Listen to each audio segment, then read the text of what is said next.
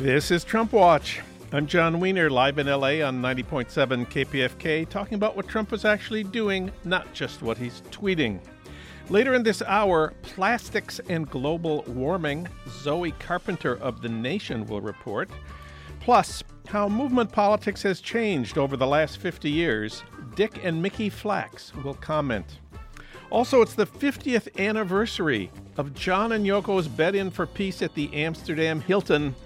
They called it our protest against all the suffering and violence in the world, and they celebrated it in song. The newspaper said, "Hey, what you doing in bed?" I said, "We're only trying to get us some peace." We'll listen later in this hour. But first, Trump after the Mueller report, or at least after the Barr report on the Mueller report. Trump Watch starts right now.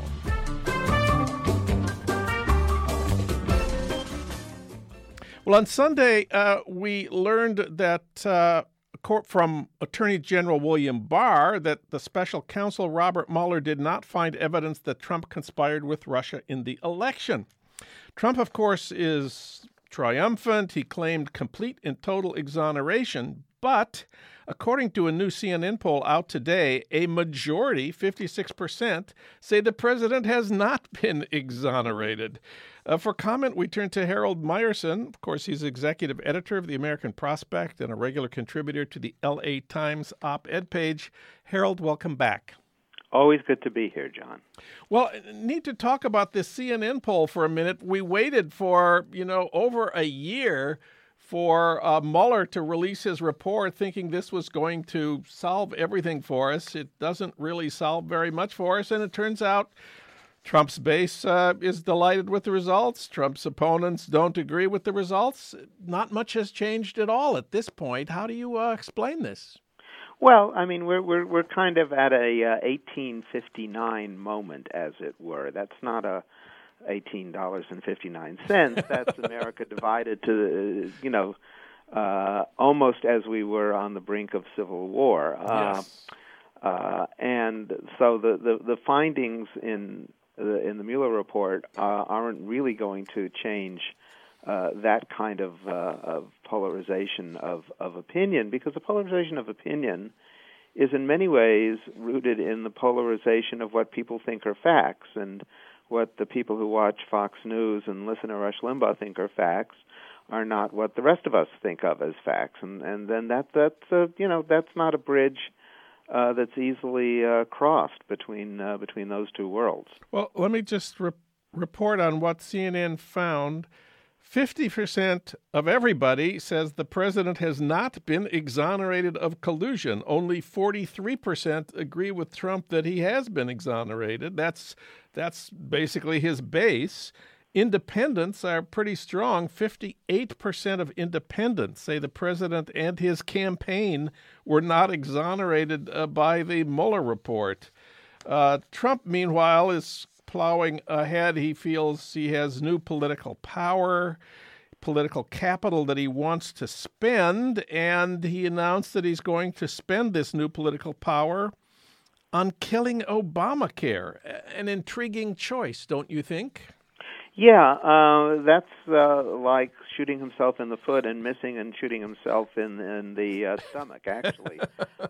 It's a completely bizarre thing to bring up. I mean, these are the GOP's worst moments, with nothing in the way of a Republican plan to take its place. They've, of course, have only had 9 years of opposing it to come up with a plan, and that may not be enough time for them. So nothing there, but to advocate repealing all of it means repealing the ban on insurance companies charging you more for existing preconditions. Which affects tens of millions of Americans, way more Americans than are actually recipients of people who get their insurance through the Affordable Care Act. It means repealing the provision that young people can stay on their parents' health insurance policy through age 25. It's an absurd thing. As the reports have indicated, both Kevin McCarthy, the Republican leader in the House, and Mitch McConnell, the Republican leader in the Senate, were dead set against this, said don't do it. We got clobbered in the last election on this, and Trump went ahead and did it nonetheless. Yeah, the polls have been very clear on this for a long time.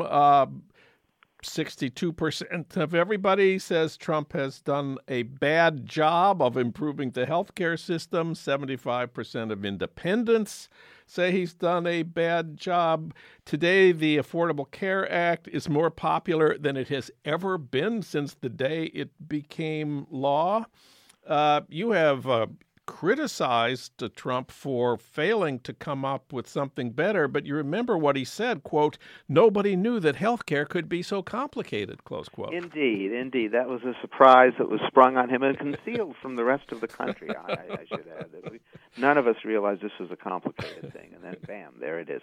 And you know, part of this, what this reflects, I mean, there's that famous line in Faulkner, "The past isn't dead, it isn't even past." Once Trump gets a fixation, apparently it doesn't go away, as witnessed by the fact that he feels the need to get rid of everything that Obama passed. Yeah. And so, notwithstanding that this battle has been fought and lost by the Republicans, he brings it up again. And in that sense, it's analogous to his ongoing war against John McCain, who is not spared in death from continuing attacks by Trump. So there's this kind of area in his brain where past and present come together, and he can't quite distinguish between the two.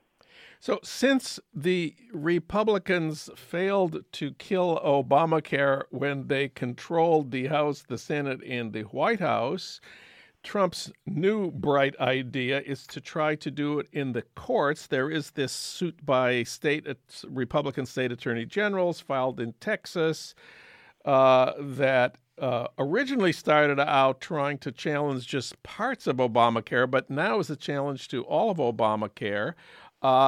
It's going to be appealed up through the federal courts, and it might just end up at the Supreme Court in 2020. What else is going to be happening in 2020? Let me think. It'll be the baseball season after the one that started today. Yes. And I think there's an election, and there's a Yiddish expression: you need this like a Lachen cup, a hole in the head. That's what the Republicans need, like a hole in the head, is to have this before the Supreme Court in 2020 with the Trump administration calling for a complete repeal. If that were in fact the case, I would feel a lot more confident about. I'm modestly upbeat about Democratic prospects in 2020.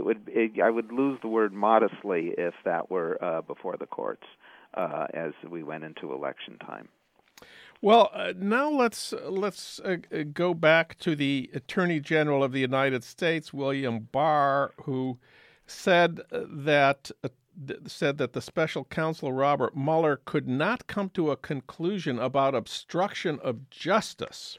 And that left it to Barr to decide whether Trump was guilty of or could be charged with obstruction of justice. And since Barr already said a year ago that the president could not be charged with obstruction of justice, there wasn't much doubt about how that would end up. Seems to me this is, and me and lots of other people, this is a huge failing of Robert Mueller, and I still can't understand it. The whole point of getting a special counsel was to have an independent investigation that would decide this question and not put it in the hands of political appointees loyal to the president. Surely Mueller knew what Barr would conclude on this question since he'd written that memo that became public a year ago. So instead of an independent investigation concluding about obstruction of justice, we have exactly the kind of political decision that the independent counsel's office was created to prevent. Why did this happen? That's hard to say. If you asked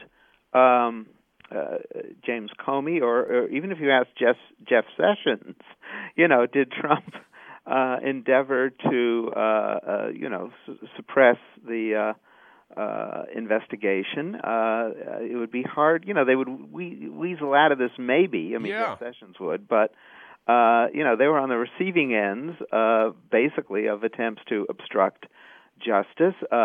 Trump attacked Mueller and the investigation upwards of 200 times, which could be taken as evidence of obstruction. So it's a little hard to fathom what went on in Mueller's mind on this. And if you actually read what Barr wrote, one of his lines was that, well, since there was no attempt at collusion, there couldn't really there was nothing that Trump was trying to obstruct. Of course, Trump didn't know that there would be no conclusion, that there would be a conclusion that there was no collusion. No, I'm not trying to speak in rhyme here, but I am.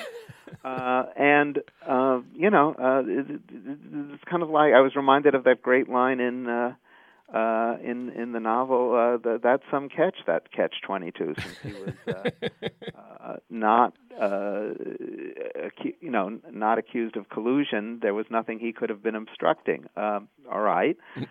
Anyway, also we learned today, or maybe it was late yesterday, that the Mueller report is actually a little more than 300 pages long, which suggests that the 3.5 pages we got from William Barr might not really be conveying the whole story. It's about 1%, it turns out, lengthwise, of the Mueller report. So there is much yet to be discovered. And among the things to be discovered are the 300 pages, we are told, contain descriptions of the case for charging Trump with obstruction of justice, as well as the case against charging him. And Barr himself writes that for each action, the report sets out evidence on both sides of the question. Would you like to see the evidence that Trump obstructed justice?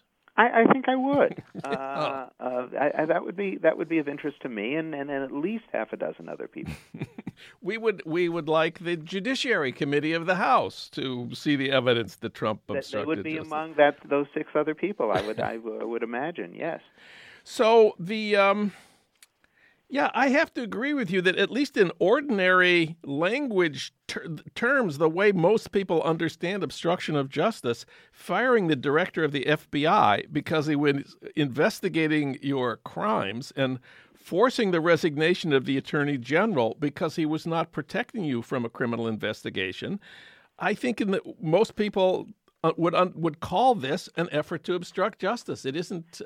Maybe there's some different legal definition, but I was going to say for us laypersons, that sounds like an open and closed case, and maybe that just because we're laypersons. But there are a lot of laypersons in America. The last time I looked, and I think that that affects the poll data that you cited a little earlier. Us laypersons are kind of perplexed at the lack of something more decisive coming out of the Mueller report. So we are told Mueller concluded he didn't find enough evidence to charge Trump with conspiring with Russia in the election. Is there anything else that Trump did that might have been against the law other than Russiagate?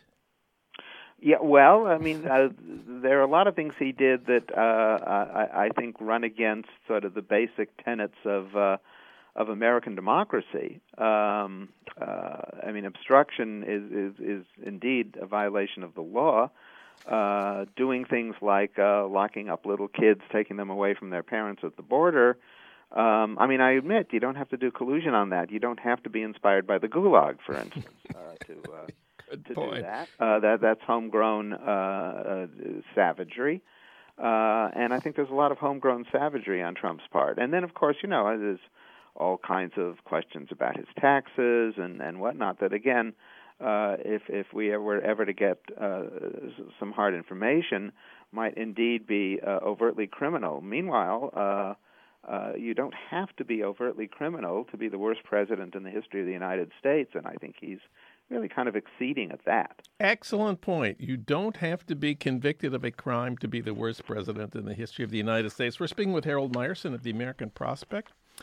Well, some of the pundits are telling us now that the Democrats, as a result of the Mueller report, will not be able to run in 2020 on collusion. They'll have to emphasize some other issues instead.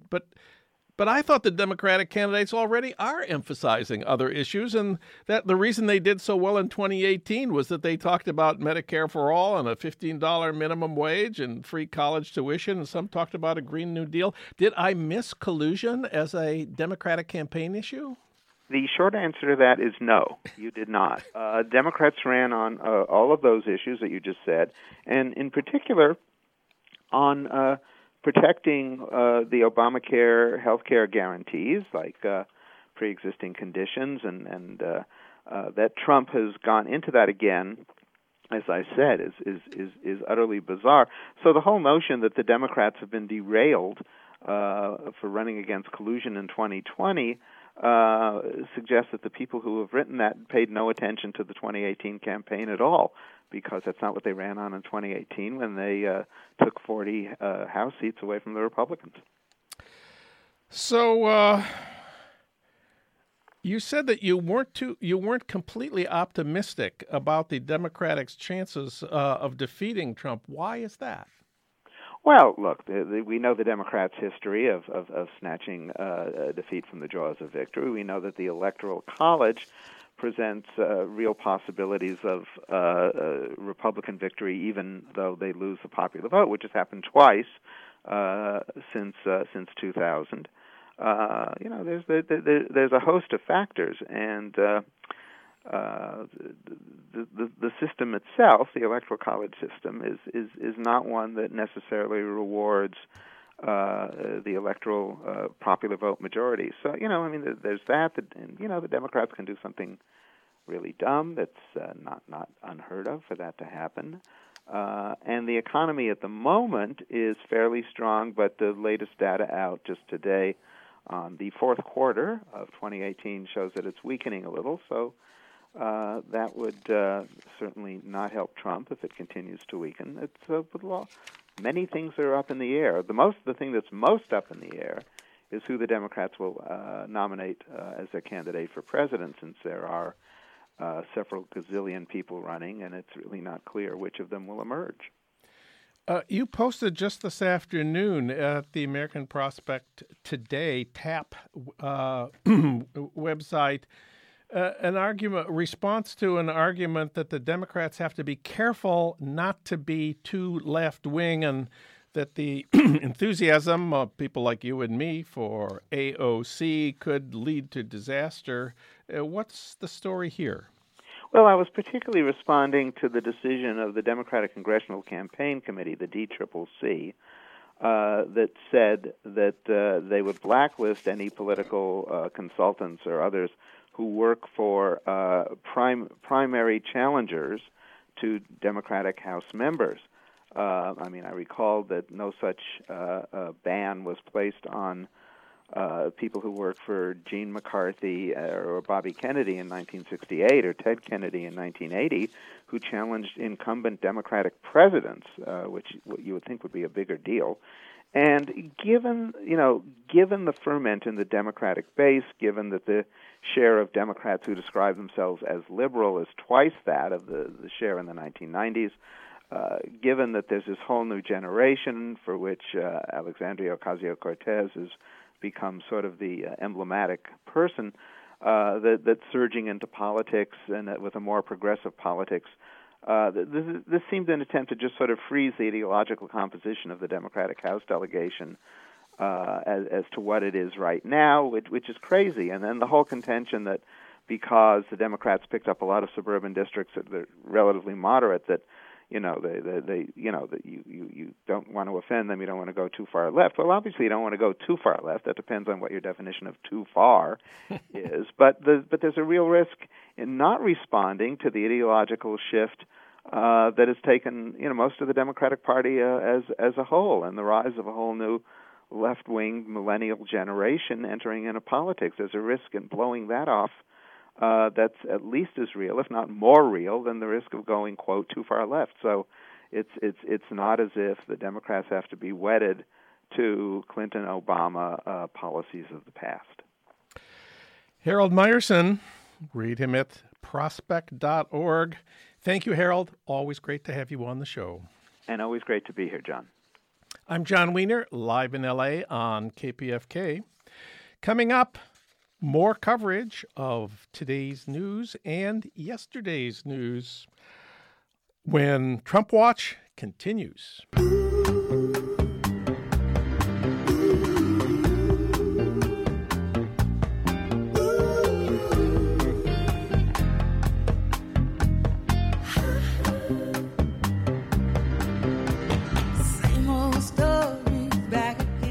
It's the same old story. This is Trump Watch. I'm John Wiener, live in LA on KPFK, streaming at kpfk.org, and online anytime you want it at Trump Watch Podcast. Coming up at 4 tonight on KPFK, Rising Up with Sonali Kolhatkar. But first, how the movement has changed over the last 50 years. For that, we turn to Dick and Mickey Flax, longtime activists who've been based in Santa Barbara since 1969. Mickey is a retired researcher in biology and an author. Dick is an emeritus professor of sociology at UC Santa Barbara, an author of many books on the American left. He's also a radio person.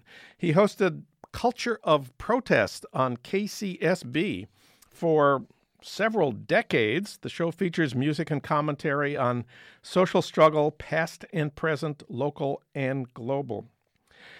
Their new book is titled Making History, Making Blintzes: How Two Red Diaper Babies Found Each Other and Discovered America. Dick and Mickey Flax, welcome to the program. Hi there, John. Thanks. Well, I want to start out a little bit with some personal questions. What for each of you have been the most rewarding and happiest moments of your life on the left? Well, that's a tough question. I think maybe I'd answer it, and it's sort of obvious, in moments of collective action where people seem to feel and act in an empowered way, those kinds of, whether it's the Women's March after the inauguration in 2017, to give a recent example, or being part of student uprisings on campuses back in the 60s. Those, of course, they're very empowering movements that feel like the world is changing. So that would be one answer I'd give, but I think Mickey might have other ideas. Well, yeah, I just found, even though I was not a student and always kept my distance from SDS, Students for Democratic Society, because I was not a student, I found that the founding convention at Port Huron, when that ended, it was just an incredible experience. I've never had anything like that before or since. Being with brilliant people who were committed to changing the world in ways that I had really never seen before. And one of those people was Tom Hayden, who you worked with quite a bit for many decades. That's correct, yes. He remained a friend and co-worker and comrade for many decades, yes. Well, sorry to lose him. Yeah. The the two of you have spent really a lifetime on the left. We'd like to know what made each of you leftists and activists in the first place. How do you explain it? Well, I think that's part of the story we're telling in the book, because the book really begins with our mothers, both of whom were communists in different ways. My mother, after growing up in a very Orthodox Jewish religious home, became a school teacher in the early 30s in New York, became active in the Teachers Union, which was a left-wing union.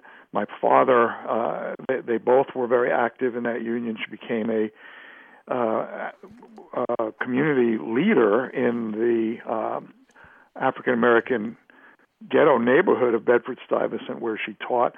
Anyway, that's what I was raised with, to feel that it was just a natural part of one's life and responsibility to try to make the world a bit better and to stand for certain kinds of democratic principles.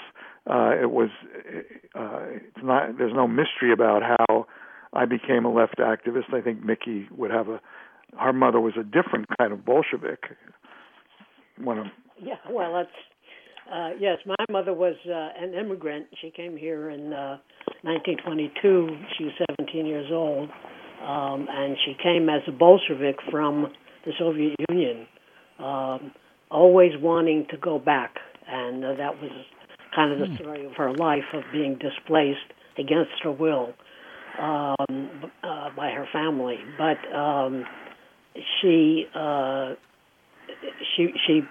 as a Bolshevik, she became a communist in the United States and spent a lifetime working in various trade union movements, in political movements, in accepting responsibility. This is how I look at the left and communists in particular, accepting responsibility for changing or dealing with your part of the world, which is more than just your family.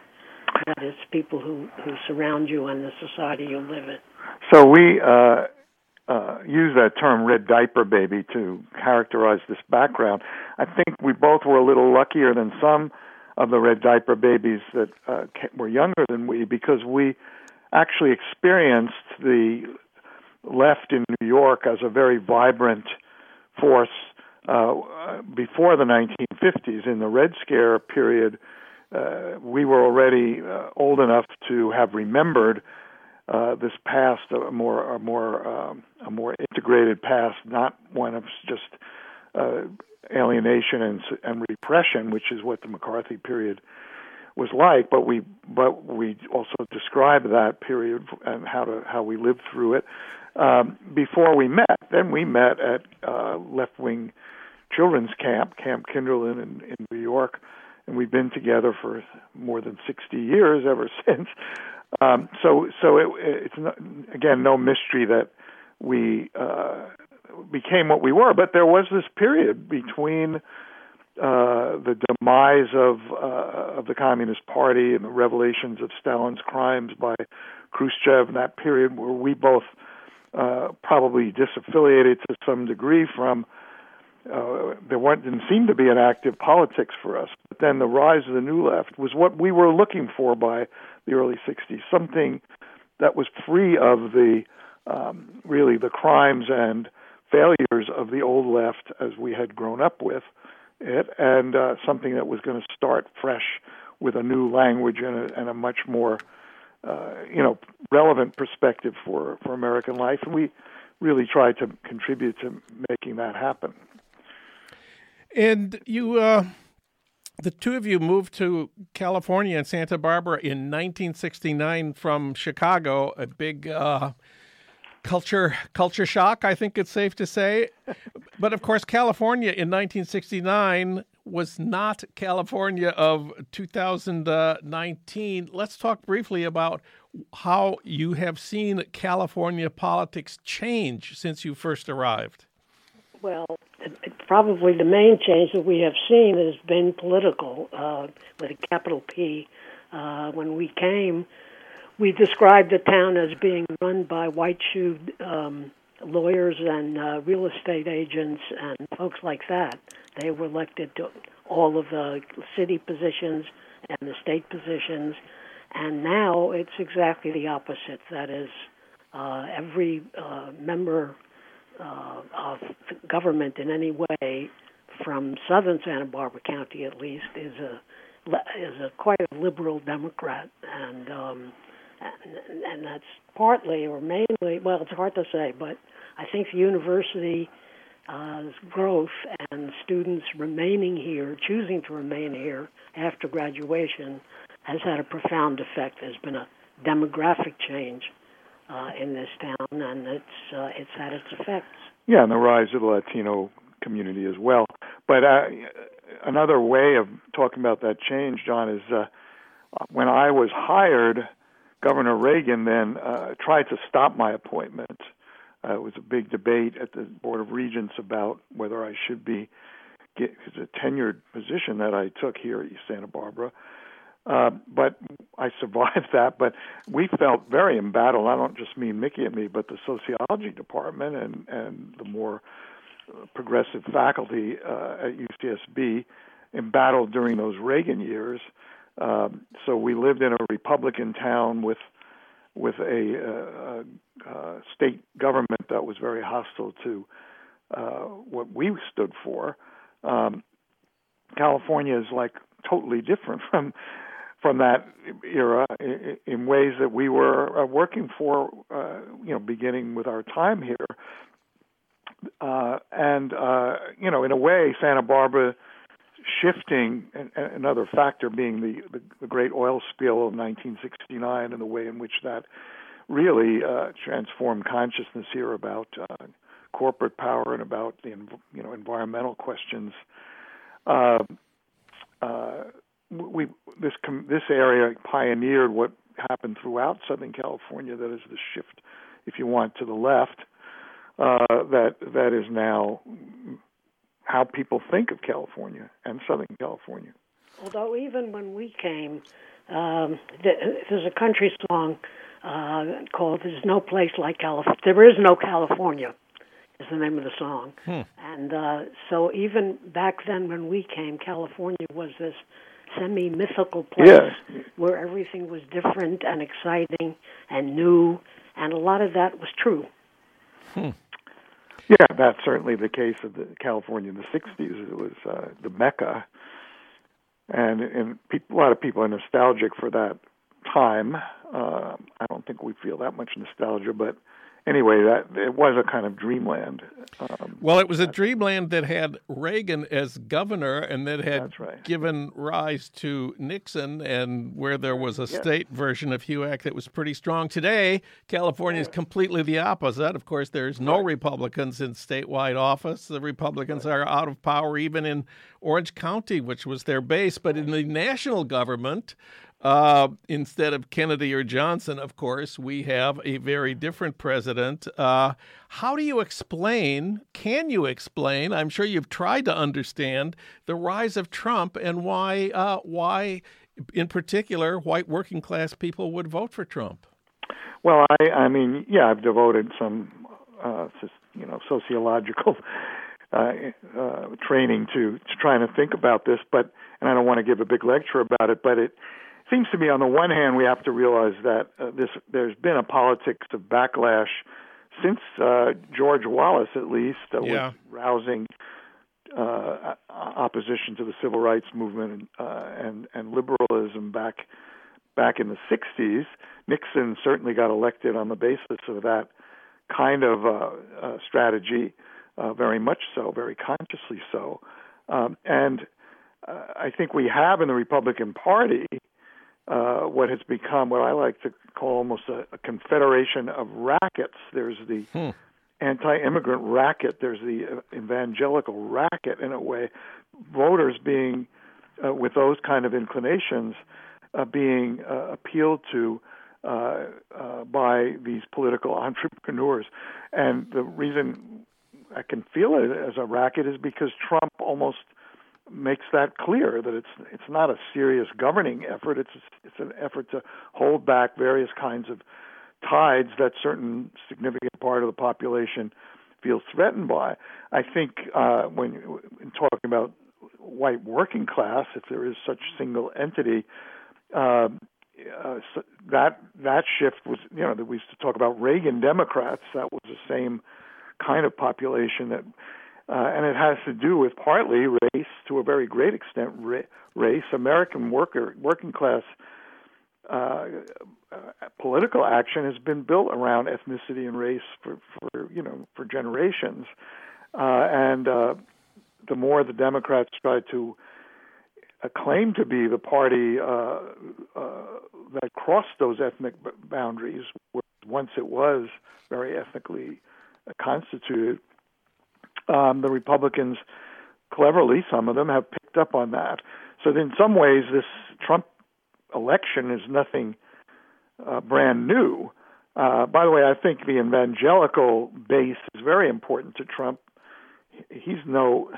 it's amazing because he doesn't represent morally what the evangelicals claim to represent, but politically he's their dream because he will do whatever they want in terms of court appointments and all the rest of it. I mean, I think what makes Trump, the Trump years are. We hope this is true. What I say, I could eat these words if I'm still alive a few years from now. But I'm hoping that what the Trump era proves is the emptiness of this Republican game that they've been playing for all these years, about promising to people various kinds of benefit from the political system, but all of it is purely symbolic to a very great extent. I mean, when you're talking about working class and middle class people, of course it's a tremendous benefit to the very rich, and so but that's a minority coalition, and it's a dying coalition. I think that demographics again has a major role to play, and that combined with the Electoral College, in the sense that it used to say that the continent should lean to the left and all the loose nuts went to California. Well, now I think that the continent rose sort of along the Rocky Mountains, and a lot of people who think the same moved either to the left of the map or to the right of the map, leaving the great middle of the country to cast its electoral votes in a different way. I mean, the division in the country has never been that profound, except perhaps for the difference between the Jim Crow South and everything else. Excellent point. Even more so. Excellent. So, Mickey and I think part of what sustained us all these years politically is to look for the hopeful signs.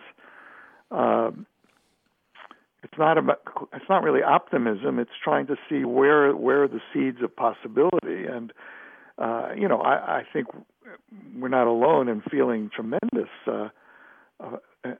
how intriguing and fascinating and potentially exciting all the political engagement and resistance to the Trump administration has been happening, with results very exciting among those elected to Congress, but not only the young people in Congress, but I think we're seeing it right locally, that a lot of the activists young today are much more electorally savvy and engaged, rationally engaged electorally, as well as in direct action, compared to the 60s generation, which had very little use for the electoral process for reasons that were valid. But this generation of more left-oriented young people seems to really see the need for multi-pronged activity and for reaching out across boundaries rather than staying in their own particular sectoral niches and sectarian niches, if you will. That's at least my hope, our hope. Go ahead. We've only got about a minute left here, and I just wanted to ask about your title, Making History, Making Blintzes. You see blintzes as a symbol of what? A symbol for us, we don't claim it as a universal symbol, but a symbol for us of secular, Jewish, socialist movement and thought and history. As well as for everyday life. That's part of the theme of the book, is how do you be politically engaged and also have a life that connects you with the needs of other people and with the everyday concerns of people, rather than be walled off from that. That's sort of the theme, one of the underlying themes, as well as the uses of the Jewish traditions for sustaining moral commitment and so forth. By the way, John, I told you I was going to wish you happy John Lennon, Yoko Ono 50th anniversary of their bed-in and of Give Peace a Chance, since you're such a John Lennon maven. Well, thank you very much. Yes, at the end of our program today, we're going to return to that theme. Mickey Flax and Dick Flax, their book is Making History, Making Blintzes, How Two Red Diaper Babies Found Each Other and Discovered America. Mickey and Dick, thanks so much for talking with us today on KPFK. Our pleasure. Thank you. I'm John Wiener, live in LA on 90.7 KPFK with Trump Watch and the Trump Watch podcast. Next up, a special archives feature that's in a minute on KPFK when Trump Watch continues.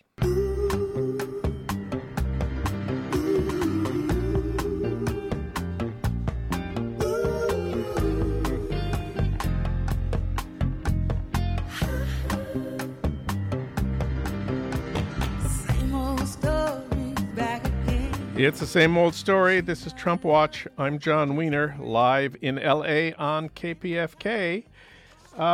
We had promised a segment on plastics and climate change with Zoe Carpenter, but she's had a flat tire, and we will do that segment next week.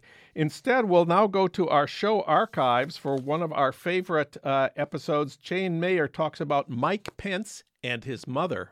Would Pence be worse? Donald Trump is narcissistic, ignorant, impulsive, and aggressive. Maybe he'll be forced out of office before the end of his term, but would that be a good thing? Would Pence be worse? Jane Mayer has been working on that question. She's a staff writer for The New Yorker, author of several award-winning and best-selling books. Her latest, Dark Money, The Hidden History of the Billionaires Behind the Rise of the Radical Right, was named one of the 10 best books of the year by the New York Times. It's out now in paperback and back on the bestseller list in Los Angeles. The last time she was here, we talked about the secret power behind the Trump presidency, the reclusive and very right-wing hedge fund billionaire Robert Mercer and his daughter Rebecca. Jane Mayer, welcome back. Thanks. Great to be with you. Well, my first question is, do you think that Mike Pence wants to be president? Oh, I think there's no doubt. In fact, I interviewed so many people for this story. I think something like 60-some people, and including the editor of the newspaper in his hometown, who said to me, Mike Pence popped out of his mother's womb wanting to be president. He's by the time he was in high school, he was telling his classmates that he wanted to be president of the United States. This is one of the revelations to me that I just didn't expect. I knew he was, very much a social conservative and a member of the Christian right, but he's also hugely ambitious. But yet he's never been really successful as a candidate or as an elected official. He lost his first elections. He barely won the governor's race, got only 49% of the vote. And you say his tenure as governor nearly destroyed his political career. I remember that when Trump picked him, it looked like he might lose his reelection campaign for governor. So how do you explain his relatively weak performance as a candidate and as governor? Part of the problem is his views really are so extreme that he has, as one of the Republicans that I quote in the story, a guy named Bill Osterly said, he scared a lot of people, even in Indiana, which is partly why he only got 49% of the vote when he ran for governor. I mean, to balance that out, though, he did serve a number of terms in Congress, of course, and kept getting reelected. And he, meanwhile, was rising in the leadership of the Republican Party in Congress. So he has some skills, and I wouldn't underestimate those. In particular, he has a great gift for making extreme positions seem less threatening. It's kind of the same gift that Ronald Reagan had, and to some extent Dick Cheney had. He knows how to explain things in a way that makes him seem affable and likable, and you don't really grasp the sort of the threat that's in some of the policy positions he's taking. Well, among the 60 people you interviewed for your story in The New Yorker to understand Mike Pence, you talked to his mother. What is she like? His mom's name is Nancy Pence Fritsch. She's gotten remarried. She after her Mr. Pence died. She was actually quite delightful, and I would say to the extent that Mike Pence has any charm, it probably comes from his mom. She's a staunch Irish Catholic lady who was originally from Chicago, very proud of her roots, and moved to Indiana because of her husband's job. And she had a sense of humor. She was pretty, very proud of all of her sons. She's got 6 kids. It was her other son, though, her first son, Gregory, who actually was taking a lot of sort of ribbing her and ribbing his brother and kind of taking a few sort of sibling-like shots at Mike Pence while I was interviewing him, too. In your New Yorker piece, you quote Mike Pence's mother telling you, "I was a Stepford wife." What is she talking about? Well, I was asking her over coffee in Columbus, Indiana, where they're all from, how did she become a Republican? Because she'd originally been a big Democrat, a fan of the Daily Machine in Chicago and of the Kennedys. And she said, well, my husband became Republican, and I guess I just sort of followed what he wanted. And she said, I was a Stepford wife. And she actually went back to college when she was 65 and got a degree in psychology, and that she sort of said that's when she started thinking for herself. And her son Gregory, who is Mike Pence's brother, said, yeah, she was like the scarecrow. She, that's when she got her brain. And then the mom looked at me and she said, you see what I have to put up with? So I mean, they were kind of lively, nice people, funny, affable, and self-deprecating and warm. It's the father in the family, though, who I think casted sort of a big shadow. And he was actually German, not Irish, and a staunch disciplinarian. And he had a rule in the household, which was that the Pence children, there were 6 of them, were not allowed to speak at the dinner table. They had to sit there in silence while their parents spoke. Wait a minute. The children were not allowed to speak at the dinner table? They were not. They were forbidden from speaking except to say a few things like, pass the butter, please, and then thank you. Anyway, Greg Pence said to me that their father was very black and white. He enforced discipline with a belt, and you always knew where you stood with him, the brother said. And he said to me, and my brother, meaning Mike Pence, is a lot like him. Well, one of the things we know about Mike Pence is that he's intensely religious evangelical Protestant. His mother told you, quote, religion is the most important thing in our lives. But what else did she say? But she said, we don't take it that seriously, and we don't proselytize. But you see, the thing is, Mike Pence broke with the family's religion. All the boys in the family, there are 4 sons and 2 daughters, and all 4 sons were altar boys, and they were very, very involved in parochial school and all of that. But when Mike Pence went off to college, to Hanover College in Indiana, he changed his religion. He became born again and converted to evangelical Christianity, and it interested me because he's someone who has, if you look at his pattern, very much kind of been caught up in the larger political currents. And the current at that point was the moral majority was proselytizing across the country and trying to convert, among others, Catholics to become evangelical Christians, Protestants. And he got caught up in that, and he changed the religion, which is, quite a surprise in his family. And they're dealing with it, but it's an important rupture. You said his family were Democrats. I was amazed to learn from your article in The New Yorker that Mike Pence voted for Jimmy Carter in 1980, not for Ronald Reagan. What's the story there? Well, again, don't forget, Jimmy Carter was a born-again Christian. So there were a lot of evangelicals who voted for him, including ones that would become increasingly conservative afterwards and become more Republican. And that's what happened with Mike Pence. He fell in love with Reagan after voting for Jimmy Carter, and Reagan became kind of his role model. So again, in fact, I didn't put it in the story, but I have read that Mike Pence likes to listen to tapes of Reagan's speeches and joke. I've heard him tell some of Reagan's jokes. I think he's again tried to capture that sort of affable conservative style that won't be as off-putting to people, but beneath that style is about as hardcore a right-wing social conservative as you can find in this country. And what's the deal with his refusing to eat dinner alone with another woman? Does he really think other women will lure him into adultery? Well, it's this code in the evangelical right, and the idea is that you need to keep yourself out of temptation. So he will not eat dinner with a woman other than his wife alone, and he also will not go to a cocktail party or any place where they're serving alcohol in mixed company when she is not present. I mean, in some ways, I felt that his wife, Karen Pence, who he calls mother, she acts almost like a chaperone in his life.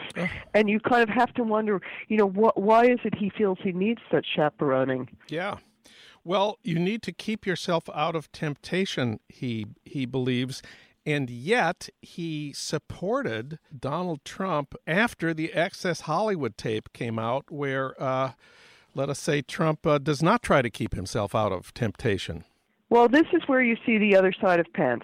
So people think of him as an uncompromising Christian conservative, but in fact, he's cut his necessary deals when he needs to in order to get ahead. And getting on the ticket with Trump was certainly the largest example that he was willing to sort of strike a Faustian bargain when he needed to.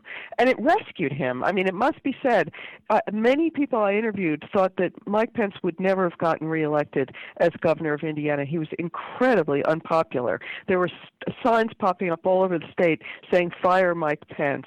And so it was really actually a rescue operation when Trump put him on the ticket, because there are very strong odds for vice presidents becoming president. It put him in line to be potentially a president of the United States in a way he never would have had the chance otherwise.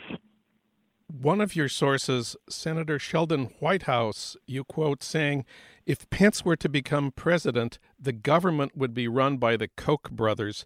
You, of course, have written the book on the Koch brothers, and you report that in 2012, one of the Koch brothers, Charles Koch, wanted Pence to run for president.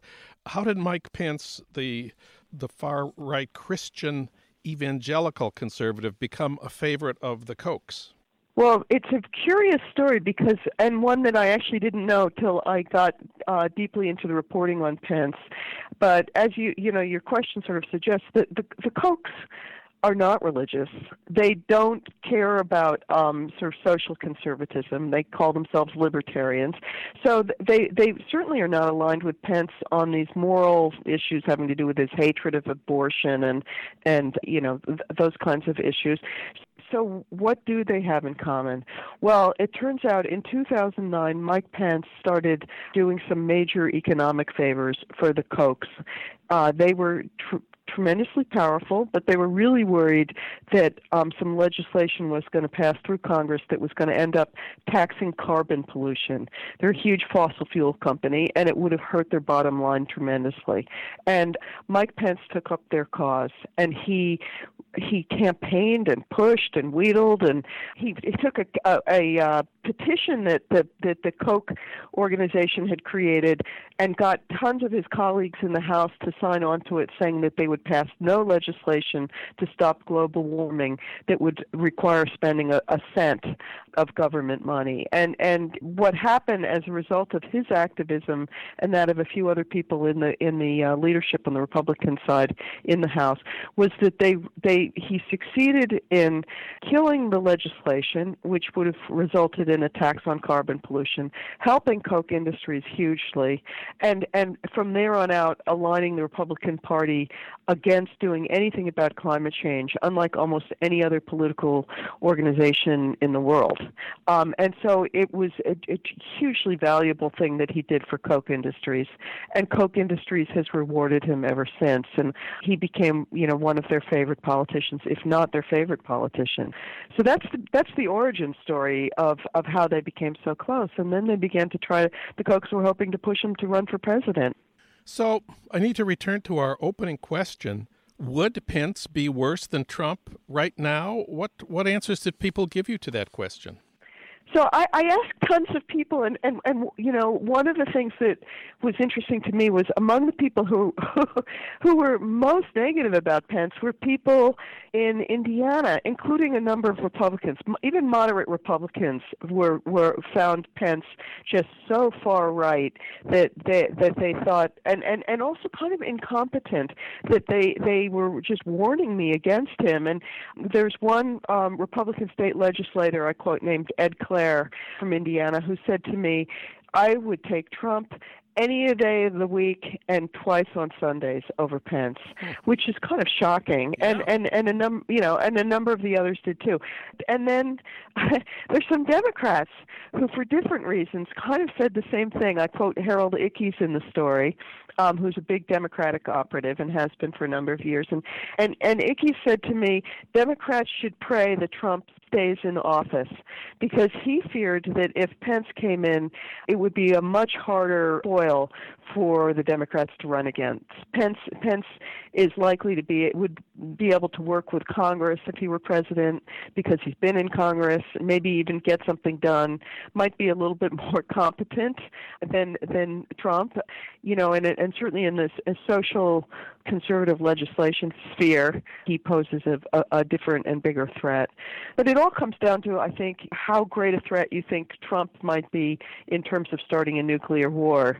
And that is everybody's caveat. If you think Trump might start a nuclear war, what could be worse? Pretty much nothing. But beyond that, I can't say that I heard a lot of votes for Pence. Jane Mayer, she interviewed 60 people for her piece for The New Yorker. It's called The Danger of President Pence. It's required reading for everybody interested in politics. Jane, thanks so much for this piece, and thanks for talking with us today. Well, thanks so much for having me on. I really enjoyed it. One last thing. It's the 50th anniversary this week of John and Yoko's Bed In for Peace at the Amsterdam Hilton. It was their honeymoon after they got married at Gibraltar in Spain.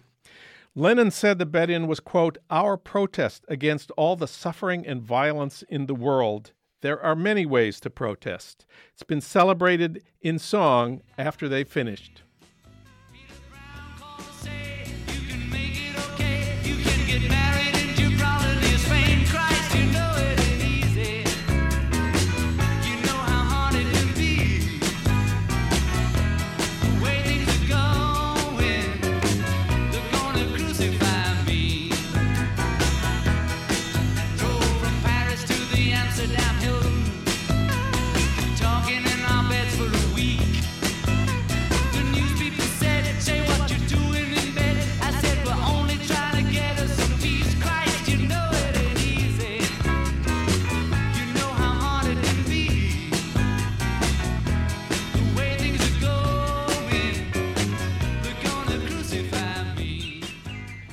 The newspaper said, say what you're doing in bed. I said, we're only trying to get us some peace.